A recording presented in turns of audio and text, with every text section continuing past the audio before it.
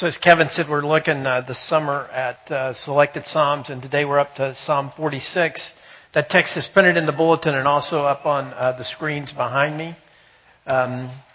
Again, this summer, just to make it sound a little different and engage us a little bit more, we're reading the Psalms for the sermon in the King James Version, just to get a little more sense of the meter and the lyricism that's in the Psalm. So Psalm 46, it's in the bulletin and also up on the screens behind me. This is the Word of God, and we should hear it and respond to it as such this morning. God is our refuge and strength, a very present help in trouble. Therefore will not we fear, though the earth be removed, and though the mountains be carried into the midst of the sea. Though the waters thereof roar and be troubled, though the mountains shake with the swelling thereof. There is a river, the streams whereof shall make glad the city of God, the holy place of the tabernacles of the Most High. God is in the midst of her. She shall not be moved. God shall help her, and that right early. The heathen raged. The kingdoms were moved. He uttered his voice. The earth melted. The Lord of hosts is with us. The God of Jacob is our refuge. Come behold the works of the Lord. What desolations he hath made in the earth. He maketh wars to cease unto the end of the earth. He breaketh the bow and cutteth the spear in sunder. He burneth the chariot in the fire. Be still and know that I am God. I will be exalted among the heathen. I will be exalted in the earth. The Lord of hosts is with us. The God of Jacob is our refuge. So one of the things that you note about Psalm 46, if you've been around church very much at all, you know that it is one of the centerpieces, one of the important passages that we read, and particularly in memorial services and funeral services. And the reason for this is because of the images that the psalm carries, and the sense that you live in this world and you are surrounded by uncertainty and things that are changing and things that are moving and things that are falling apart.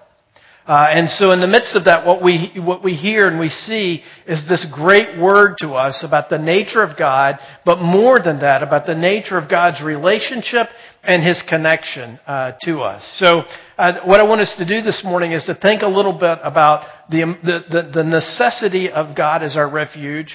I'm going to make some observations about the images that are in the text, and then we'll look at the two commands at the end of the text. So AJ, put my notes up there first. So as I've been thinking about this week, one of the things that I have been struck by is just to talk a little bit about the way I think about God as my refuge, and the way I think most of us think about God as our refuge. And it's like this. So I think about God as my refuge, and I hear these words, and I read this text, and I think, yes, God is my refuge after I have expended all of my energy in making sure I and mine are safe, right? And then whatever else is out of my control, I entrust that to God, expecting Him to protect me against those things which seem outside of my control. That's the way I think about it, right? So, and in fact, that seems reasonable. It seems even responsible. It seems like that's what you're supposed to do. That what you should do is you should look at the world and you see all the threats that are in the world, all the difficulties that are in the world, and you sit down and you decide, listen, I am going to be a saver. 401k, fully funded. I'm going to make sure I plant my kids in the safest neighborhood possible. I'm going to make sure that when I go to the grocery store, I don't buy any food that I can't pronounce the name of. Right? So whatever ingredients might be in that, if it's not oats or wheat or beef or chicken, something that I can read and understand, I'm not going to get that. I am not going to subject my family to the unsafe things that are out there. I'm going to make sure that I wear sunscreen.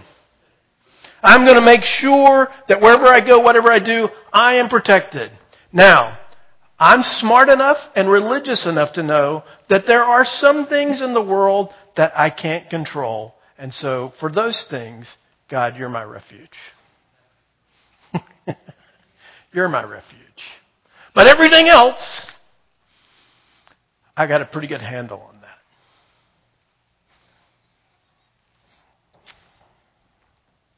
So as I've thought about this, I've thought, what a silly way to think about life. I would submit to you, and I think this is accurate of every human being who has lived since our first parents were thrown out of the garden. We have sought the refuge of the garden. We have sought the certainty of provision. We have sought the certainty of safety. We have sought the certainty to know that though the world is a wild and woolly place, and there are threats all around us, I, in my way, somehow or other, am going to create this bubble of safety, this bubble of security, this bubble of refuge, so that come what may, though the mountains fall into the sea and the seas roar, whatever may happen, I and mine will be safe. And whatever else I can't guarantee, God will. The thing that's so interesting to me about that is I just think that the reality is that we live in a day and age with so much information and so many things to tell us about things that will undo us and destroy us, and so many things that we can do to make ourselves safe, that honestly, when we find ourselves spending most of our time and energy avoiding ever having to say what the psalmist says, God is my refuge.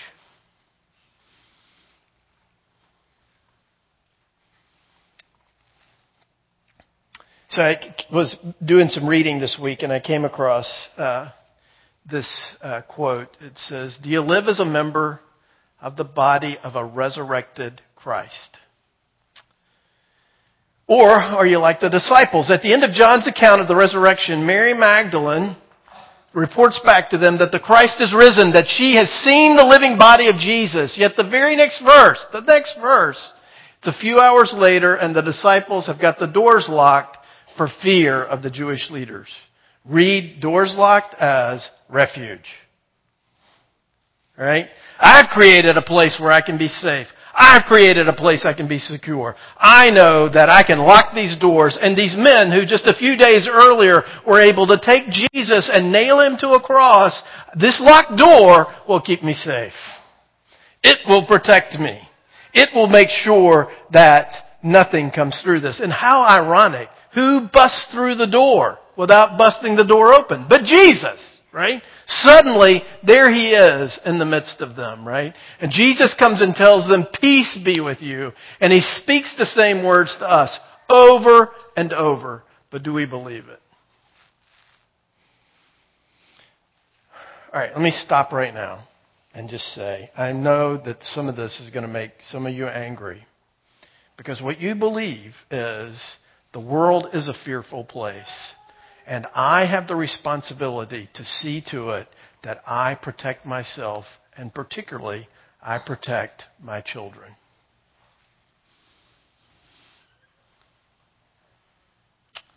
But then I read this question: do we live in fear of a death that's already been defeated, a death that Paul testifies will be swallowed up in victory?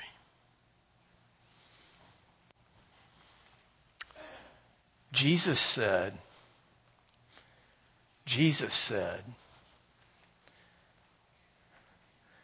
don't fear the one that can hurt your body.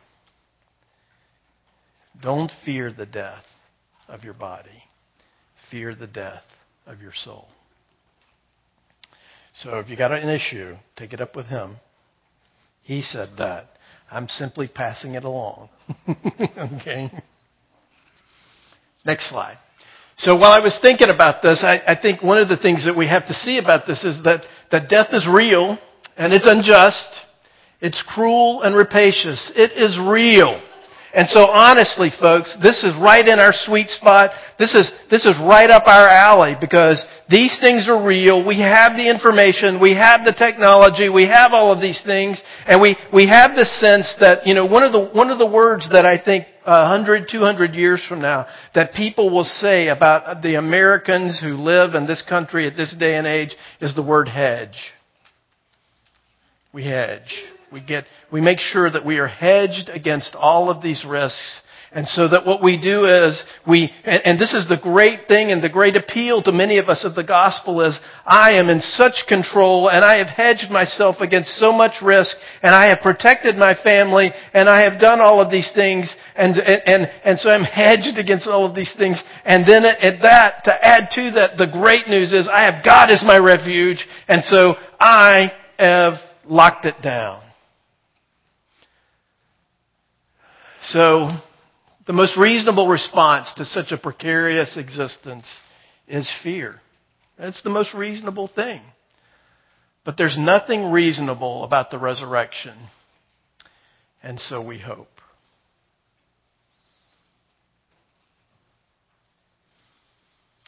One of the things that I think is profound about us, and one of the things that I think is so true, is that we talk much of the love of God. We talk much of the refuge that is ours in Christ. And yet so much of our lives and so much of our time and our energy is spent as if we had no refuge except the one we can provide for ourselves.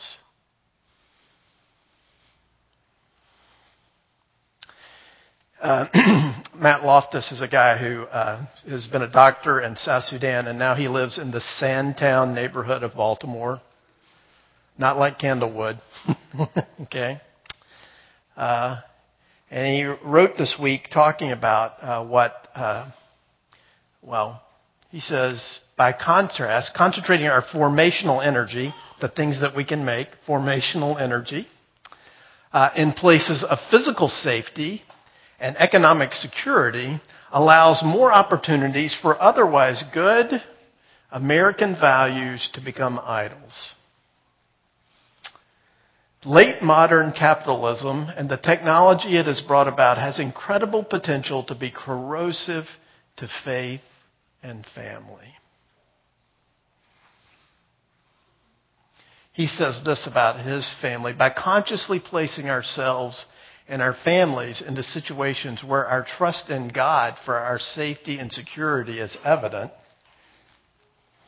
which means most of us spend our lives placing ourselves and our children in situations where our trust in God doesn't have to be evident. Candlewood.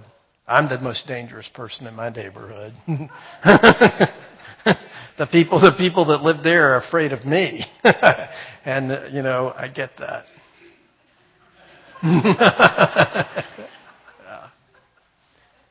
By consciously placing ourselves and our families into situations where our trust in God for our safety and security is evident and our love for others is costly, we rebuke the powers of this age, which I think ironically for us, for many of us, he's talked about idols and then the powers of this age, that is frugality, simplicity, and isolation. Right? And so this morning I want to say to you this, as you think about these things and as you understand these things and as you wrestle with this, and trust me, I think we need to wrestle with this because we are a fearful group and we live in a fearful age.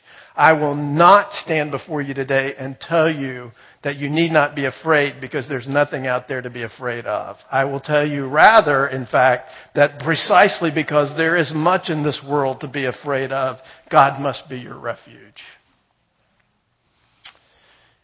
A verse I've spent a lot of time over the last few years thinking about is this one. The name of the Lord is a strong tower. The righteous man runs into it and is safe. And you know what? What I think is so powerful about that and so wonderful about that is I see this picture of this giant tower and I see Steve Shelby scared out of his wits running. My friends, let me tell you today to run. Don't wait. Run in faith to the strong tower. There is no other refuge.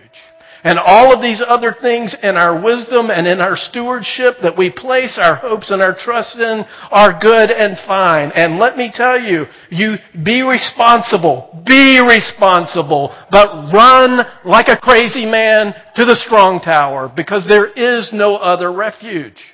And do not allow these things, your wisdom, your talent, your ability, your self-righteous thought that somehow or other you can hedge yourself against death itself, that you think that you can do that. Run. And when I say run, I mean believe, trust. Throw yourself at that strong refuge. There is no other place. And the man who runs, who sees the world for what it is, who understands the power of death and hell, the one who understands the power of temptation, let him run.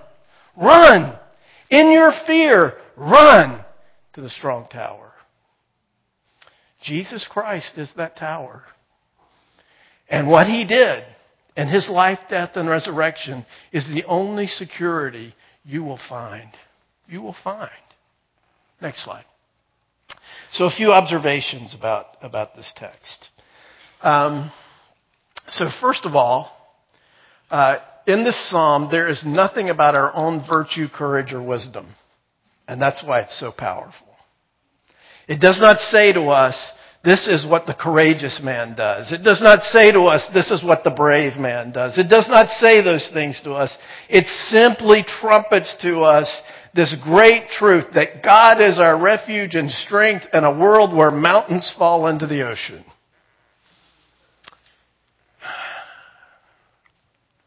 We will never know what strength is till our own weakness drives us to trust Jesus' omnipotence and power.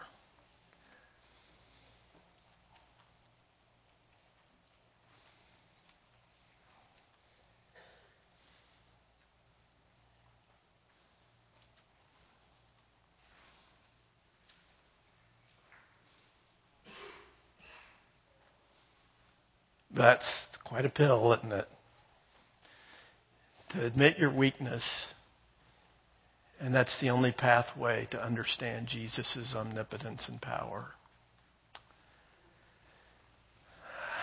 Secondly, the peace that this psalm speaks to does not come to us simply by what God is, but what and who God is to me. Jack Miller used to say that the gospel comes to us in personal pronouns. God is our refuge. God is my refuge. God is my strength. And so the thing that we have to see there is that we appropriate that by faith, that we recognize that Jesus Christ has joined Himself to us and us to Him, and that we cling to Him because He holds certainly to us. And as we see that and as we trust that, that is the thing that we recognize here is that in the midst of a world where mountains can fall into the sea, where kids get cancer and healthy people die of heart attacks, and you can be at a Christmas party and your coworker can shoot you up, or whatever the thing may be that you strikes fear into your heart or that drives you into this place. The fact of the matter is, what is true for us, what is true today, is that this God is my God. This God who is the refuge is my refuge. This refuge is my God. Right? Thirdly, the image of the mountains and the image of water. Notice what he says here, that though the earth be removed and though the mountains be carried into the midst of the sea, though the waters thereof roar and be troubled, though the mountains shake with the swelling thereof. One of the things that we note, and one of the things that's important to see about that text is, when you look about you, whether you look at the little mountains that we have here on the East Coast or the big mountains out west, they look solid. They look secure. They look like they've been there forever and they always will be there. And we look at them and we see them as something that seems stayed, ready, secure, that it's not going to go anywhere. But the fact of the matter is, what appears to us so often to be strong and secure and unchanging and solid falls away. Falls away. And then we have this picture of the sea and its roaring and its unpredictability. You know, we read that and we think, oh, these ancients, you know, they were so afraid of the ocean. It seems so big to them. It seems so wild to them. It seems so crazy to them. Why? It's where we go for vacation. It's our fun place. It's the great place. Well, let me tell you something about the ocean. Oceans produce hurricanes. Did you know that? That's where they come from. You can't control it. Oceans produce sharks. Did you know that?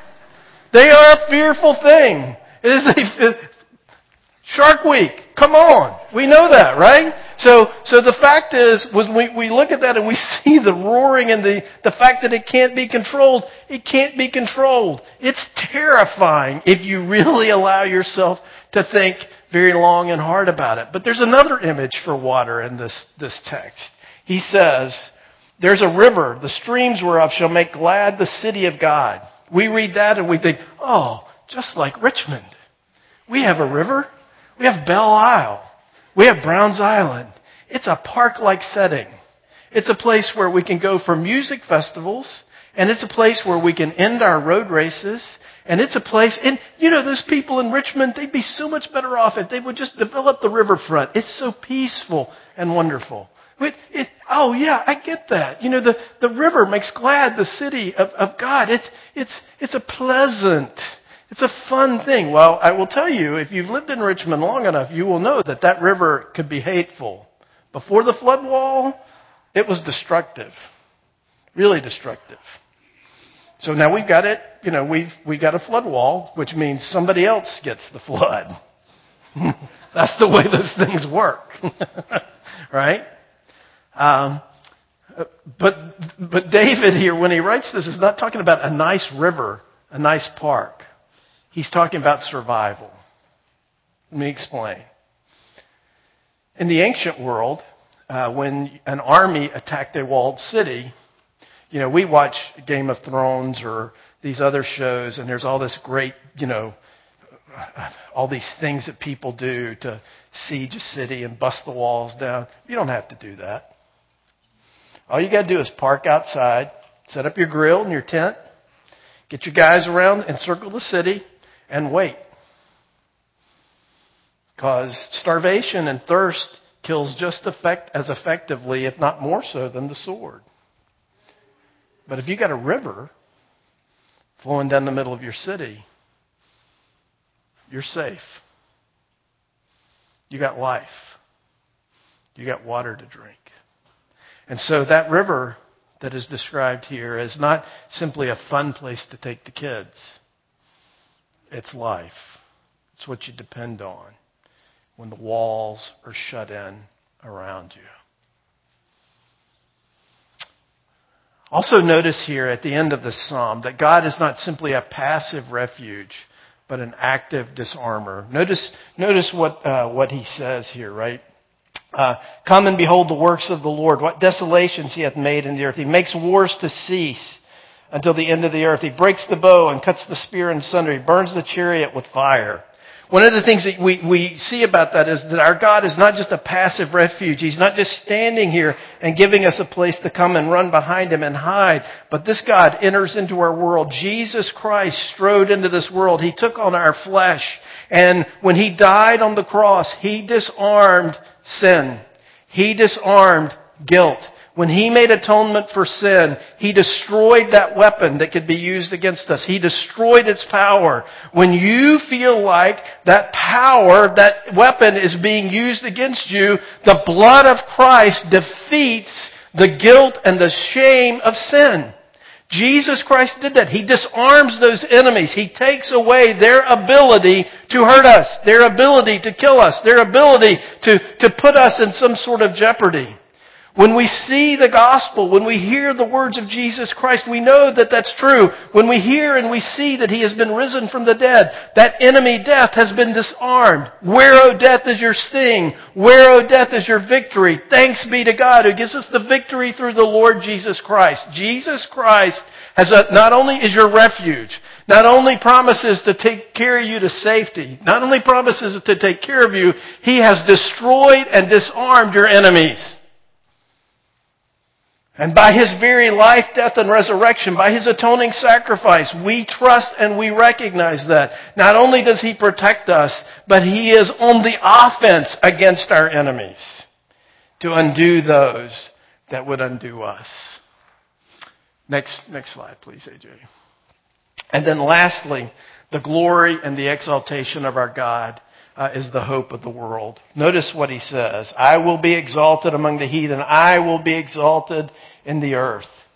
One of the things that we have to see is that the very glory of God, the very moment as Scripture describes, where every knee will bow and every tongue confess that Jesus Christ is Lord, to the glory of God the Father, is the moment where peace and security will break out upon this planet. And those things which have threatened you, those things which make you afraid, will not even be a memory.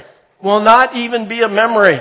So the exaltation and the glory of Jesus Christ is the hope of the world. That is the direction that where history is moving. That is where we are going. That is the place of ultimate security, ultimate safety, ultimate glory. Because when Jesus Christ is full in His glory over this planet, safety, security, glory will reign.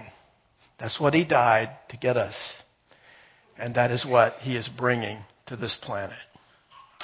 Now, one of the things to note about this psalm is that there are two commands. One is to come and behold, and the other one is to be still. To come and behold the works of the Lord, and to be still and know that He is God. John Piper says this, one of the reasons we invest our lives in some insignificant ways is that we never become still enough to let the great realities hit us. We are always on the move.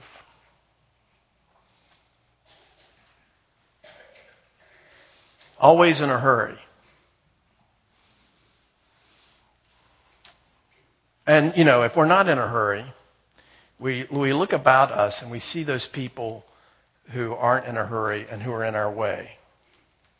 And we think less of them. We think they're lazy.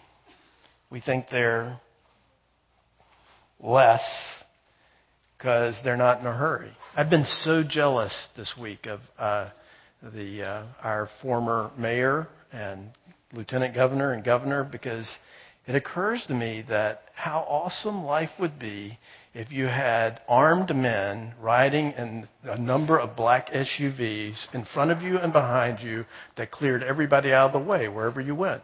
You'd never be late. And in fact, you wouldn't have to be in a hurry because you could stop everybody else. You could frustrate them, right? Instead of, I think that's a crazy thing. I wish I had the Secret Service to get me where I want to go, right? So the other thing about it is, I look at this and I think part of your problem is that you don't share, you're not in a hurry about the things that I'm in a hurry about. Why don't you share the same urgency about my life and my priorities that I have, right? And so whenever we get ourselves in a hurry and we look about us and we think, what is wrong with these people? Don't they see what's going on? They need to get on the same track with me and get in a hurry so that we can all get to our appointed destinations at the same time, right? We're always in a hurry. Or when we do stop, we flip on the radio or the TV or the phone or the computer and let someone else's hurry fill our minds. I have a couple of theories about this. One theory is you're really afraid. And one of the ways to keep you from being afraid is to distract yourself. To get busy.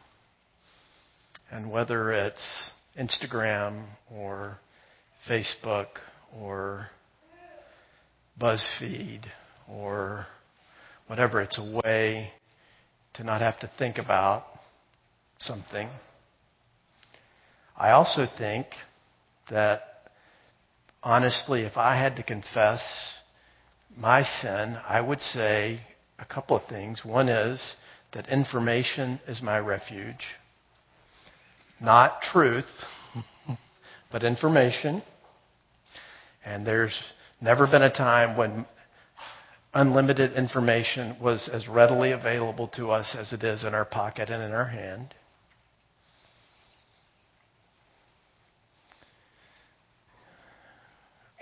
But I'll tell you what I think most of us are afraid of. I think you're afraid to be bored. God forbid that we'd ever be bored. God forbid that we might have to think about the nature of reality, or the nature of our souls, or the nature of the gospel. I am terrible at this. We took our daughter to a great restaurant for her birthday. And it was fun, and it was exciting. And I did with her what I do with everyone. I sat down and I pulled my phone out and I set it on the table. And apparently, to her displeasure, I picked it up and looked at it a few times. And she said, "Dad, that phone is your pacifier."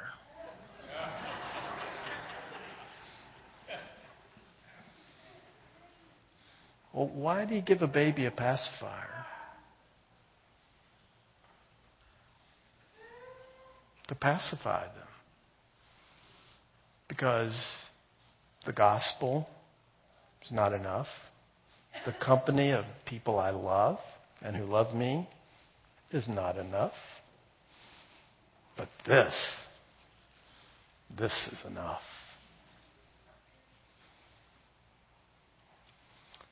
We are commanded in this psalm to come and behold, to see, to take in, to believe the wonders of the great acts of our God for us.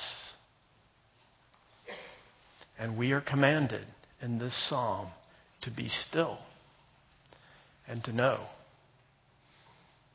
that He is God. I don't do this very often, because I believe my job is to tell you the gospel. But I'm going to tell you today that one of the reasons why God doesn't seem like much of a refuge to you is because you're not still. You're never still. Stillness threatens you.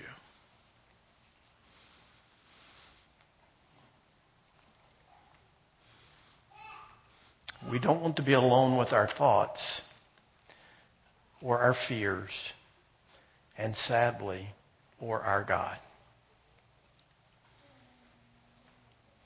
Jesus Christ says to us today that He is our strong tower, that He has disarmed our enemies, and we run to Him in faith. Would you run to Him in faith, or would you run rather to something else that seems to give momentary distraction, which feels like safety and security? Next slide, please, AJ. So I read this quote a couple of weeks ago when we looked at Psalm 23 from Marilyn Robinson. She said, "As children we learn to say, 'Yea, though I walk through the valley of the shadow of death, I will fear no evil, for Thou art with me.' We learned that after His resurrection, Jesus told His disciples, 'Lo, I am with you always to the close of the age.' Christ is a gracious, abiding presence in all reality, and in Him, history will finally be resolved. The psalmist says, 'The Lord of hosts is with us.'" When I'm busy and I'm not still and my eyes are not open, I cannot tell who's with me. I have no sense. Though there is one with me, there is the refuge, there is the destroyer of my enemies, I cut myself off from the awareness that He is with me. Jesus Christ lived and died, rose again, so that He could be with us until the end of the age. And today, He gives us this sacrament to remind us in a tangible way, in a way that we can hold, taste,